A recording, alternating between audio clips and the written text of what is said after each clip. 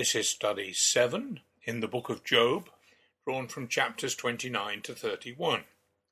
Job's self-assessment. We now come to two long speeches. The first by Job, summarizing his thinking, is 3 chapters long. The second, by a new guy, Elihu, is 5 chapters long. Job cannot have been an old man when the disaster struck him. However long he lived, another 140 years according to the last chapter, he was only middle-aged, for he had time to have another complete farming career and a considerable family. But much of what he describes in these chapters is remarkably similar to the common experience of an old person in Western culture. Up to about 100 years ago, most people in the world only lived in 1 or 2 or 3 places their whole lives long. Often one as they grew up, and just another subsequent to marriage. Consequently, as they grew old, they would be surrounded by people they had known for a very long time, family, friends, and acquaintances. For many today, things are very different. Education and job opportunities take us to live in many different places. Sometimes parents demand a weekly visit, but that tends to be a disaster, as it leaves one not really belonging in either the place of residence or the parent's home area. As a result of this mobility, we will often enter old age and retirement surrounded mainly by strangers.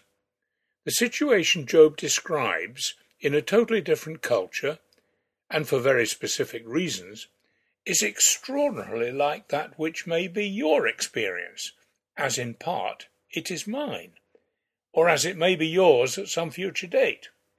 So I will read these chapters, breaking into them at frequent intervals, to comment. First, I'm reading the first 6 verses of chapter 29. Job says, "How I long for the months gone by, the days when God watched over me, when his lamp shone on my head, and by his light I walked through darkness. Oh, for the days when I was in my prime, when God's intimate friendship blessed my house, when the Almighty was still with me, and my children were around me, when my path was drenched with cream, and the rock poured out for me streams of olive oil." Assuming you are, or have been married, and had a family, you will remember that it was great fun when you were in your prime, and they were growing up. We then did all sorts of things, building sandcastles, playing with toy trains, etc., that we now have no excuse to do. Verses 7 to 25. "When I went to the gate of the city and took my seat in the public square, the young men saw me and stepped aside, and the old men rose to their feet. The chief men refrained from speaking and covered their mouths with their hands. The voices of the nobles were hushed, and their tongues stuck to the roof of their mouths. Whoever heard me spoke well of me, and those who saw me commended me, because I rescued the poor who cried for help, and the fatherless who had none to assist them. The one who was dying blessed me. I made the widow's heart sing. I put on righteousness as my clothing. Justice was my robe and my turban.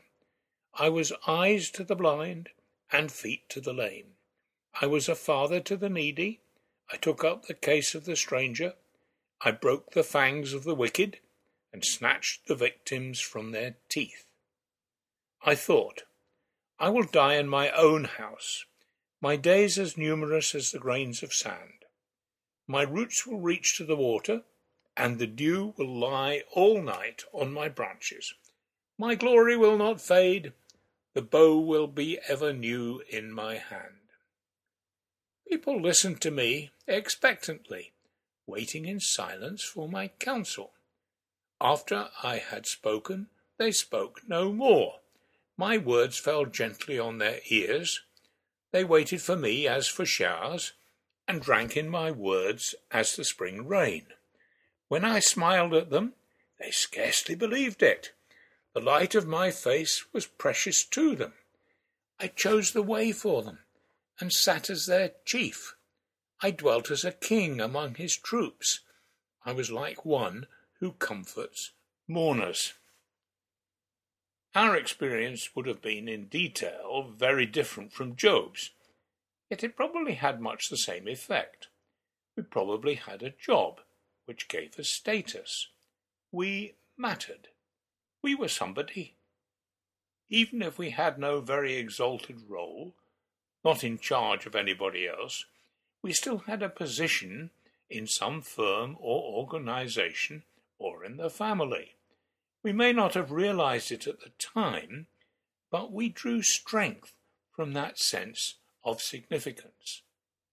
But if, like me, you are old, you will find it easy to relate to what Job says next.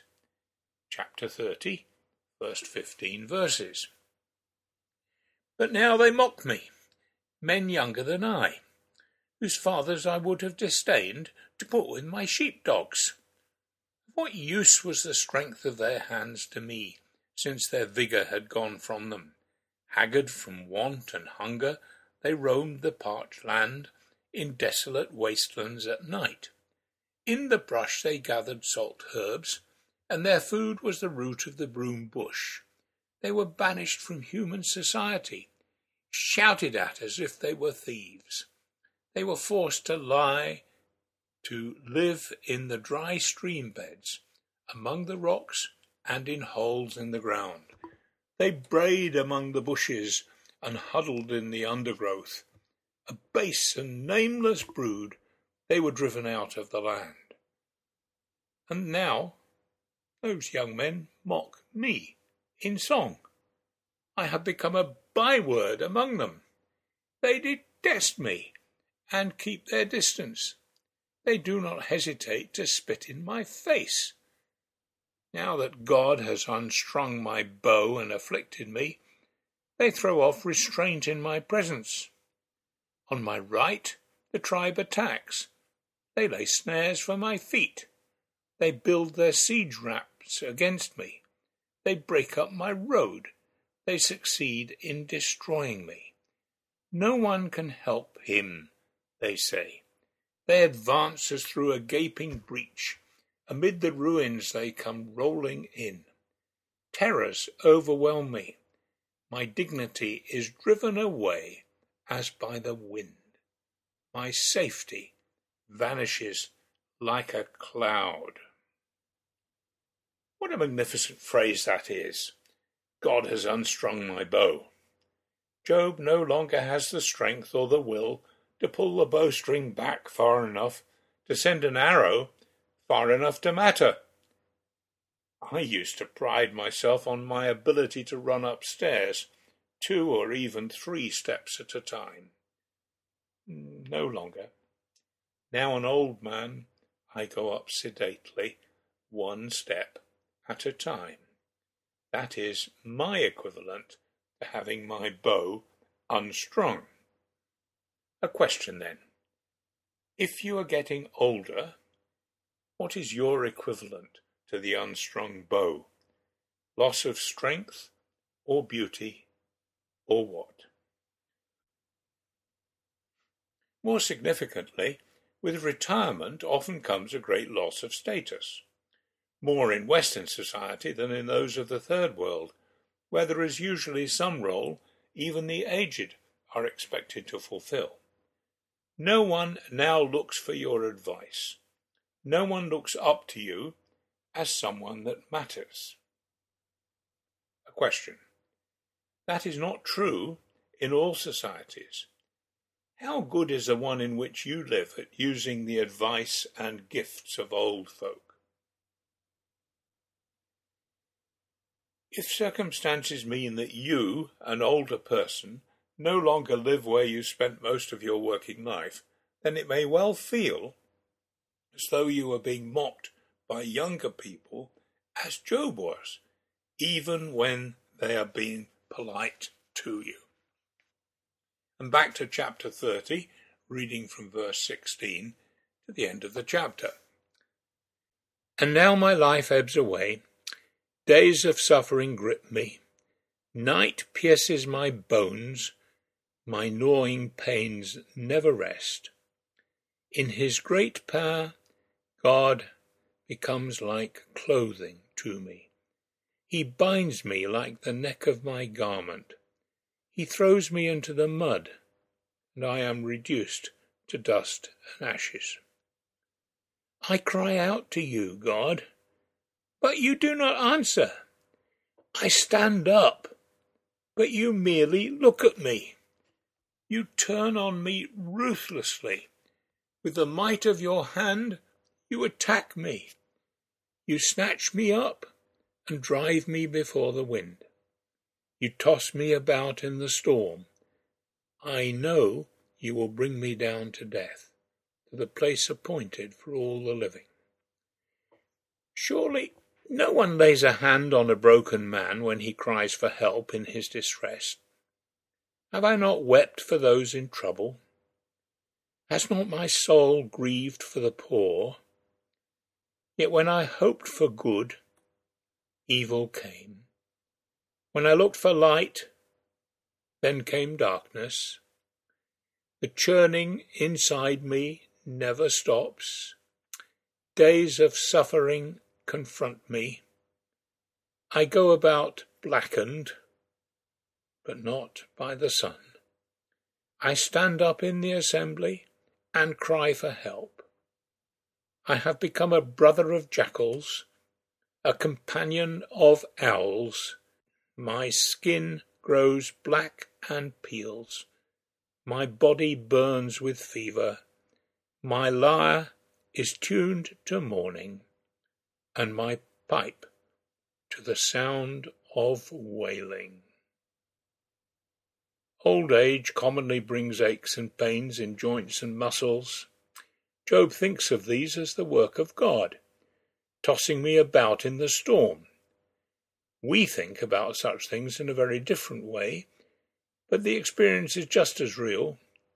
My right ankle, left knee, and left shoulder all ache. It is indeed like being tossed about in a storm. Unfortunately, Job's final chapter is a bad note to end on. Here it is, chapter 31, 40 verses of it. I made a covenant with my eyes not to look lustfully at a young woman. For what is our lot from God above, our heritage from the Almighty on high? Is it not ruin for the wicked, disaster for those who do wrong? Does he not see my ways and count my every step? If I have walked with falsehood, or my foot has hurried after deceit, let God weigh me in honest scales, and he will know that I am blameless. If my steps have turned from the path, if my heart has been led by my eyes, or if my hands have been defiled, then may others eat what I have sown, and may my crops be uprooted. If my heart has been enticed by a woman, or if I have lurked at my neighbour's door, then may my wife grind another man's grain, and may other men sleep with her. For that would have been wicked, a sin to be judged. It is a fire that burns to destruction. It would have uprooted my harvest if I have denied justice to any of my servants, whether male or female. When they had a grievance against me, what will I do when God confronts me? What will I answer when called to account? Did not he who made me in the womb make them? Did not the same one form us both within our mothers? If I have denied the desires of the poor, or let the eyes of the widow grow weary, if I have kept my bread to myself, not sharing it with the fatherless, but from my youth I reared them as a father would, and from my birth I guided the widow. If I have seen anyone perishing for lack of clothing, or the needy without garments, and their hearts did not bless me for warming them with the fleece from my sheep, if I have raised my hand against the fatherless, knowing that I had influence in court, and let my arm fall from the shoulder, let it be broken off at the joint. For I dreaded destruction from God, and for fear of his splendor I could not do such things.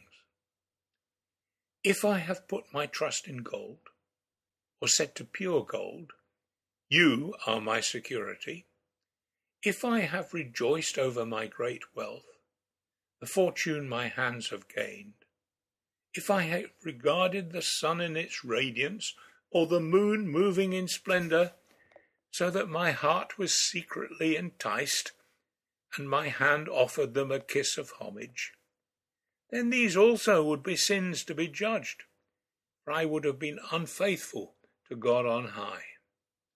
If I have rejoiced at my enemy's misfortune, or gloated over the trouble that came to him, I have not allowed my mouth to sin by invoking a curse against their life. If those of my household have never said, who has not been filled with Job's meat? But no stranger had to spend the night in the street, for my door was always open to the traveller. If I have concealed my sin as people do, by hiding my guilt in my heart, because I so feared the crowd, and so dreaded the contempt of the clans, that I kept silent and would not go outside. Oh, that I had someone to hear me. I sign now my defence. Let the Almighty answer me. Let my accuser put his indictment in writing. Surely I would wear it on my shoulder. I would put it on like a crown. I would give him an account of my every step. I would present it to him as to a ruler. If my land cries out against me, and all its furrows are wet with tears, if I have devoured its yield without payment, or broken the spirit of its tenants, then let briars come up instead of wheat, and stinkweed instead of barley. The words of Job are ended. Each of us will have a different life story to tell. As we get older, we tend to reminisce more and more, telling the old stories of what has happened to us and what we have done. Family and friends may get fed up with stories of the good old days if we tell them too often, and they may not have been all that good. It is easy to fail to realize how much the world, and probably our society, has advanced during our lifetime. In our society and many others, loneliness comes from the mobility of our lives or the smallness of our families. This can be the curse of old age for many.